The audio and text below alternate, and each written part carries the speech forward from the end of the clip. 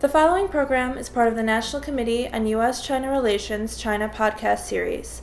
For more information on the National Committee, visit us at www.ncuscr.org or connect with us on Twitter, Facebook, or Weibo.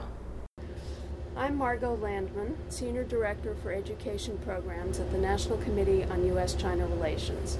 Joining me today on the NCUSCR China podcast is Jessica Chen Weiss, Assistant Professor of Political Science at Yale and a Fellow in the third round of the Committee's Public Intellectuals Program. We will discuss her new book, Powerful Patriots, Nationalist Protest in China's Foreign Relations, just out from Oxford University Press. Jessica, thanks for taking the time to talk with me today about your book. Your book is particularly relevant given the 69th anniversary of the end of the anti-Japanese War, otherwise known as World War II, and the way it was observed in China yesterday. Your book examines Chinese government management of nationalist anti-foreign protests and their diplomatic consequences from 1985 to 2012. You describe a range of official responses, from repression to tolerance to facilitation of such protests. Could you give us an example of each: repression, tolerance, and facilitation? Thanks so much for having me here today, first of all. That's a great question. Indeed, I would say that, so from repression to tolerance to facilitation, those are three main categories. So I think one of the most important examples that people tend to overlook in the repression category is the 2001 EP3 incident. People like to cite that and the 1999 embassy bombing as examples of, when Chinese nationalism really sort of forced the leadership to be tough. And in 1999, I think that was in part true, but in 2001, the Chinese government was quite careful to prevent kind of repeat of the anti-American demonstrations that spilled out into the streets and in fact damaged the U.S. Embassy in Beijing 2 years prior. And so that's one of the cases that I think is quite important as we think about just how much are the Chinese government's hands tied by nationalism and how much are they able strategically to keep these in check when they want to have a more cooperative or flexible diplomatic policy. In terms of tolerance, I think most cases, tolerance is, I would say, that when we see anti-foreign nationalist protests in China, most of the time they are being tolerated. Only rarely are they being facilitated. Facilitation, maybe I'll discuss these together. Facilitation tends to happen after they've tolerated them and then things started getting out of hand. And they begin to facilitate protests. Say, in 1999 is another good example. So in 1999, students and others, upon learning of the news that the U.S. had bombed the Chinese embassy in Yugoslavia, sought permission to protest. And initially, some of them got permission, others just went independently, spontaneously to the embassy, and really raucous protests. In fact, the U.S. ambassador at the time looked basically like a hostage inside the embassy, and the staff there, in fact, took the precautions of destroying some documents, afraid that the embassy would be overrun. Starting the second day, the Chinese government said this is basically unacceptable, and they began to bus students and others to the embassy, in fact, recruiting student leaders to set quotas, round up the bread and the water for the day, and essentially facilitating the demonstrations that then took place for the next 2, 3, 4 days. That's just in Beijing. It looked a little different around the country, but that's when tolerance, I think, begins to become facilitation, is when the Chinese government seeks to mitigate the risk that these have getting out of hand. Some people see allowing nationalist protests as a way for the Chinese authorities to give people space to vent their dissatisfaction with domestic issues, in effect distracting them from such divisive matters as inflation, corruption, illegal land seizure, pollution, and so on. Others say that the government is manipulating people for its own purposes, allowing protests when it's convenient and suppressing them when it isn't. You don't agree with either view. Could you explain your understanding? I agree that the truth is somewhere in between. And in particular, the idea that these are very convenient safety valves for other forms terms of discontent, I think is pretty misleading unless you recognize that safety valves can break. And oftentimes these types of patriotic protests, because they are more politically correct than other types of protests in China at certain times, often do attract people who are angry for all sorts of different reasons. And I think that's exactly why it's so dangerous. I don't think that just because people have had the experience of protesting that they are then suddenly feel better about themselves and their lives and go home more content. To the extent that this might help the Chinese government divert attention to other issues, they then have moved the ball into another court, which is one might say even more difficult. How is it that the Chinese are supposed to actually reclaim the things that kicked Japan out of the Diaoyu Senkaku Islands? So I would say on both fronts it's pretty dangerous, a gamble.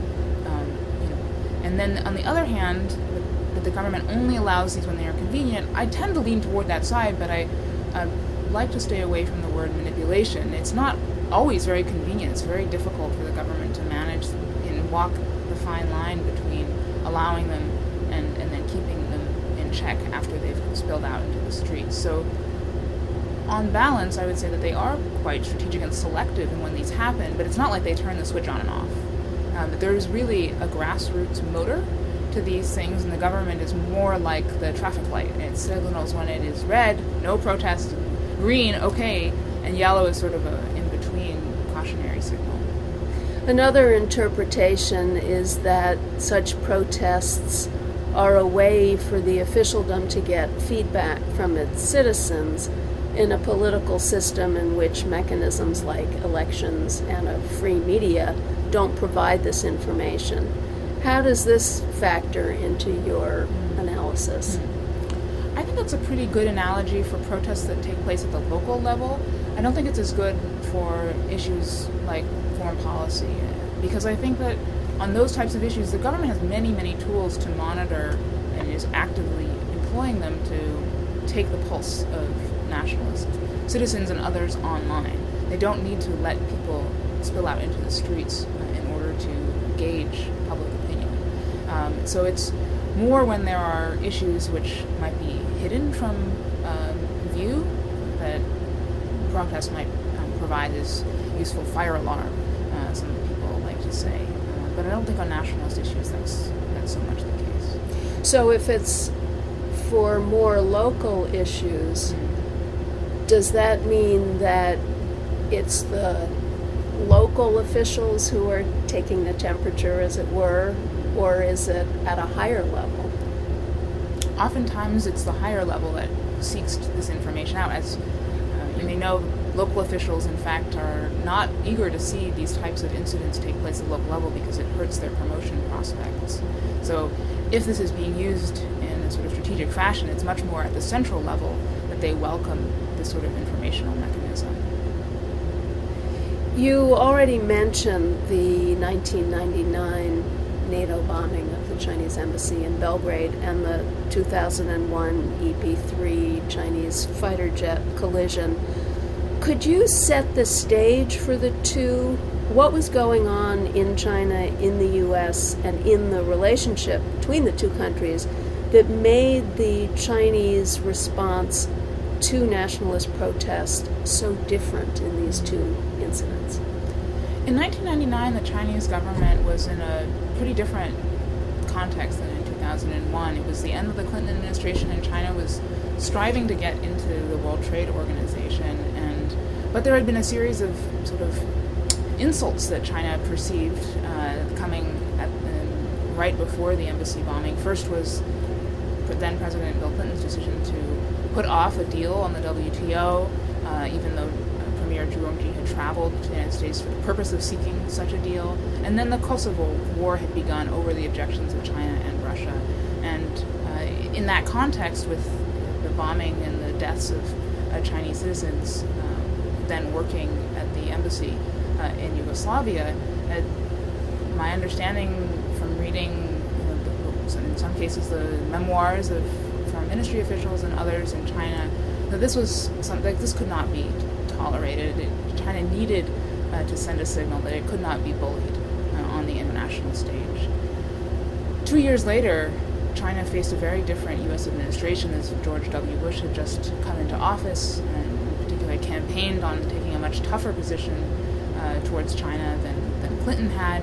And this was before the September 11th attacks, when it might have been China that was the next number one enemy of the United States. And China had, in the months preceding the EP3 collision, had sent high-level officials to the United States to establish sort of a rapport with the new Bush administration, and had been pretty pleased with the progress that they had made. So when this collision occurred, the Chinese government was not eager to see it become a full-fledged crisis in U.S.-China relations. And despite some early, I would say, missteps, perhaps because of intelligence China had gotten from military officials, pretty quickly the Chinese government made efforts to reach a compromise, a face-saving solution, and try to prevent the Bush administration from seizing upon this crisis. Turning now to Japan, where you spend quite a lot of the book, it seems that 1985 marked a turning point in Chinese-Japanese relations. Prior to 85, mutual compromise on territorial and geostrategic issues seemed to be the name of the game. Although the way I read your descriptions, it seemed that Japan was doing much of the compromising and conciliatory behavior, not so much China, but that's a different issue.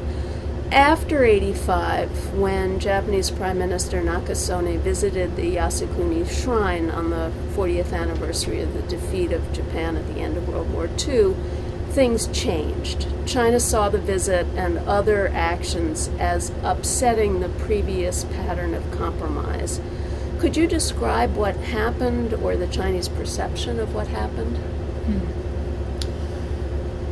So Prime Minister Nakasone in 1985 did something that other Japanese prime ministers had done before, which was to pay a visit to Yasukuni Shrine, and even on the sensitive date of August 15th, Japan's surrender in World War II. But he did so in a way that sort of signified to China that this was a new direction in Japanese foreign policy, in particular one that wasn't as concerned with the reactions from Japan's Asian neighbors. In particular, he just had appointed a committee to determine that visit was constitutional. And so, what exactly at the bottom of all this symbolic politics? At any rate, it was a time at which there was a lot of student unrest in China and concern with the economic conditions, in particular inflation and corruption, although corruption then was nothing compared to what it is today. Nonetheless, this visit was the spark for a series of demonstrations that accused Japan of launching a second invasion, an economic invasion of China, and really erupted that fall. So, given the anxieties about Japanese intentions, economic intentions, do you think things would have erupted even if he hadn't visited the shrine? Would something else have sparked protests? I think that there's no question that other things would have sparked student protests. In fact, they predated and followed the anti-Japanese protests that fall. But nonetheless, I don't think Japan would have necessarily been so much the brunt of those student protests had he not paid such an obvious visit in an official capacity to the shrine. How do you think that the protests of spring 1989, the June 4th crackdown, and the international response affected, if they did affect, official Chinese responses to subsequent nationalist demonstrations? Well, for the entire decade that followed, in the 1990s, China took a very repressive attitude toward nationalist mobilization, and in part that was because they're very concerned about preserving social stability, but it was also because they were trying to break out of the international isolation that China found itself in after the crackdown on June 4th and the ensuing international sanctions. So it was this combination, these domestic and international factors, that I think really spelled a very difficult time for activists inside of China who wanted, say, to demand compensation from Japan, who are unhappy with the state of bilateral relations. Is there a relationship then between nationalist anti-foreign protest and domestic activism? This is a really interesting question, and you often don't see a lot of overlap between those who mobilize on nationalist issues and those that mobilize on more domestic issues like the environment or schooling, forced demolitions. And I think that's in part because it's very risky to do so. Those who are ostensibly nationalists often say, we don't touch domestic issues, because if they were to do so, they would be seen as even more sensitive in the activities that they organize. And on the other side of the coin, liberals are often, especially in recent years, quite wary of the sort of what they see as a manipulated form of political expression. Back in 2010, the famous artist and dissident Ai Weiwei tweeted that if there was a protest, if it was against Japan, that he would be there. But by 2012, many of these liberals were much more wary of sort of the government's facilitation, in some cases, of anti-Japanese protests, and had wanted nothing to do with them. And so I think that there's actually a lot more overlap between the ideals espoused by many of these nationalists. Many of them are upset at the government for overlooking the individual interests, particularly of victims of the war, and not pursuing demands for compensation. But nonetheless, there is this induced separation where people who mobilize on one set of issues don't link up with those on the other for fear of triggering repression.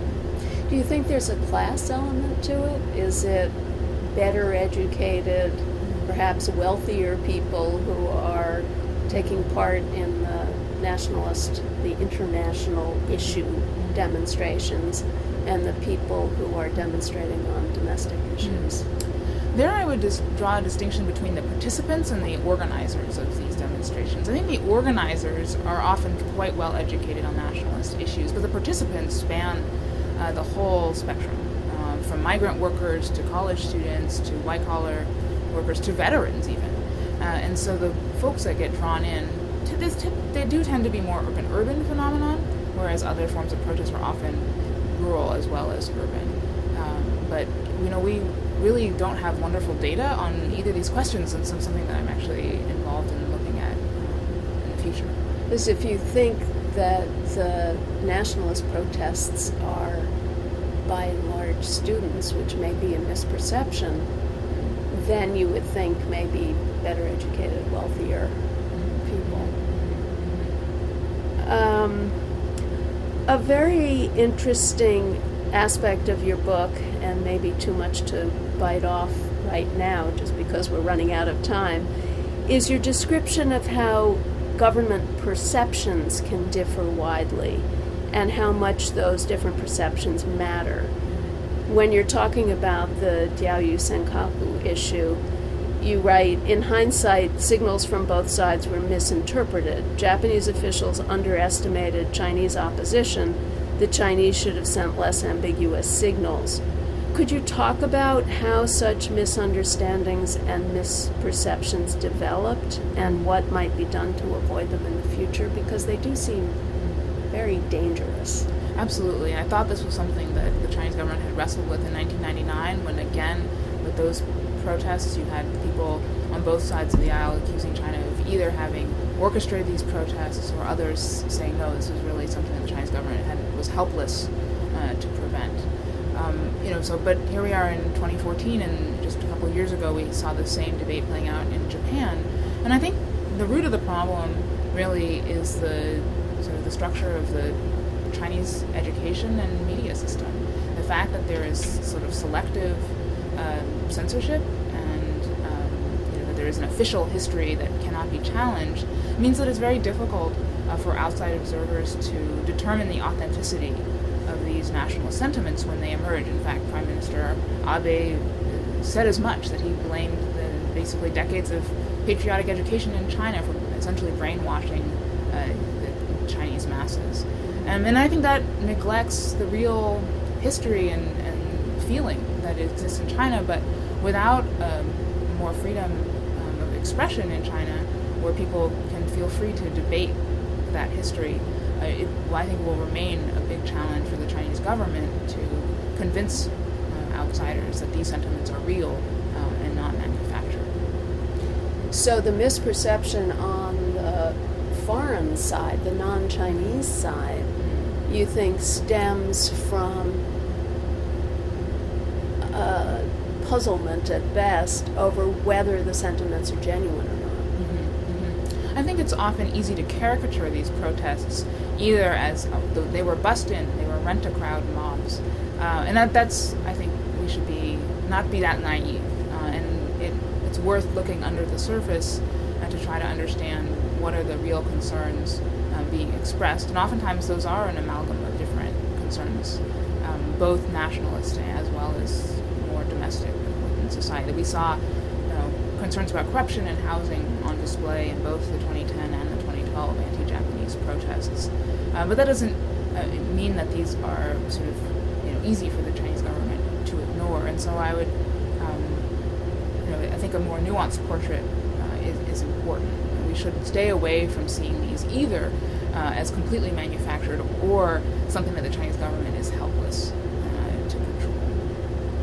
Unfortunately, we've run out of time. I could go on asking you questions about this very interesting book for a long time.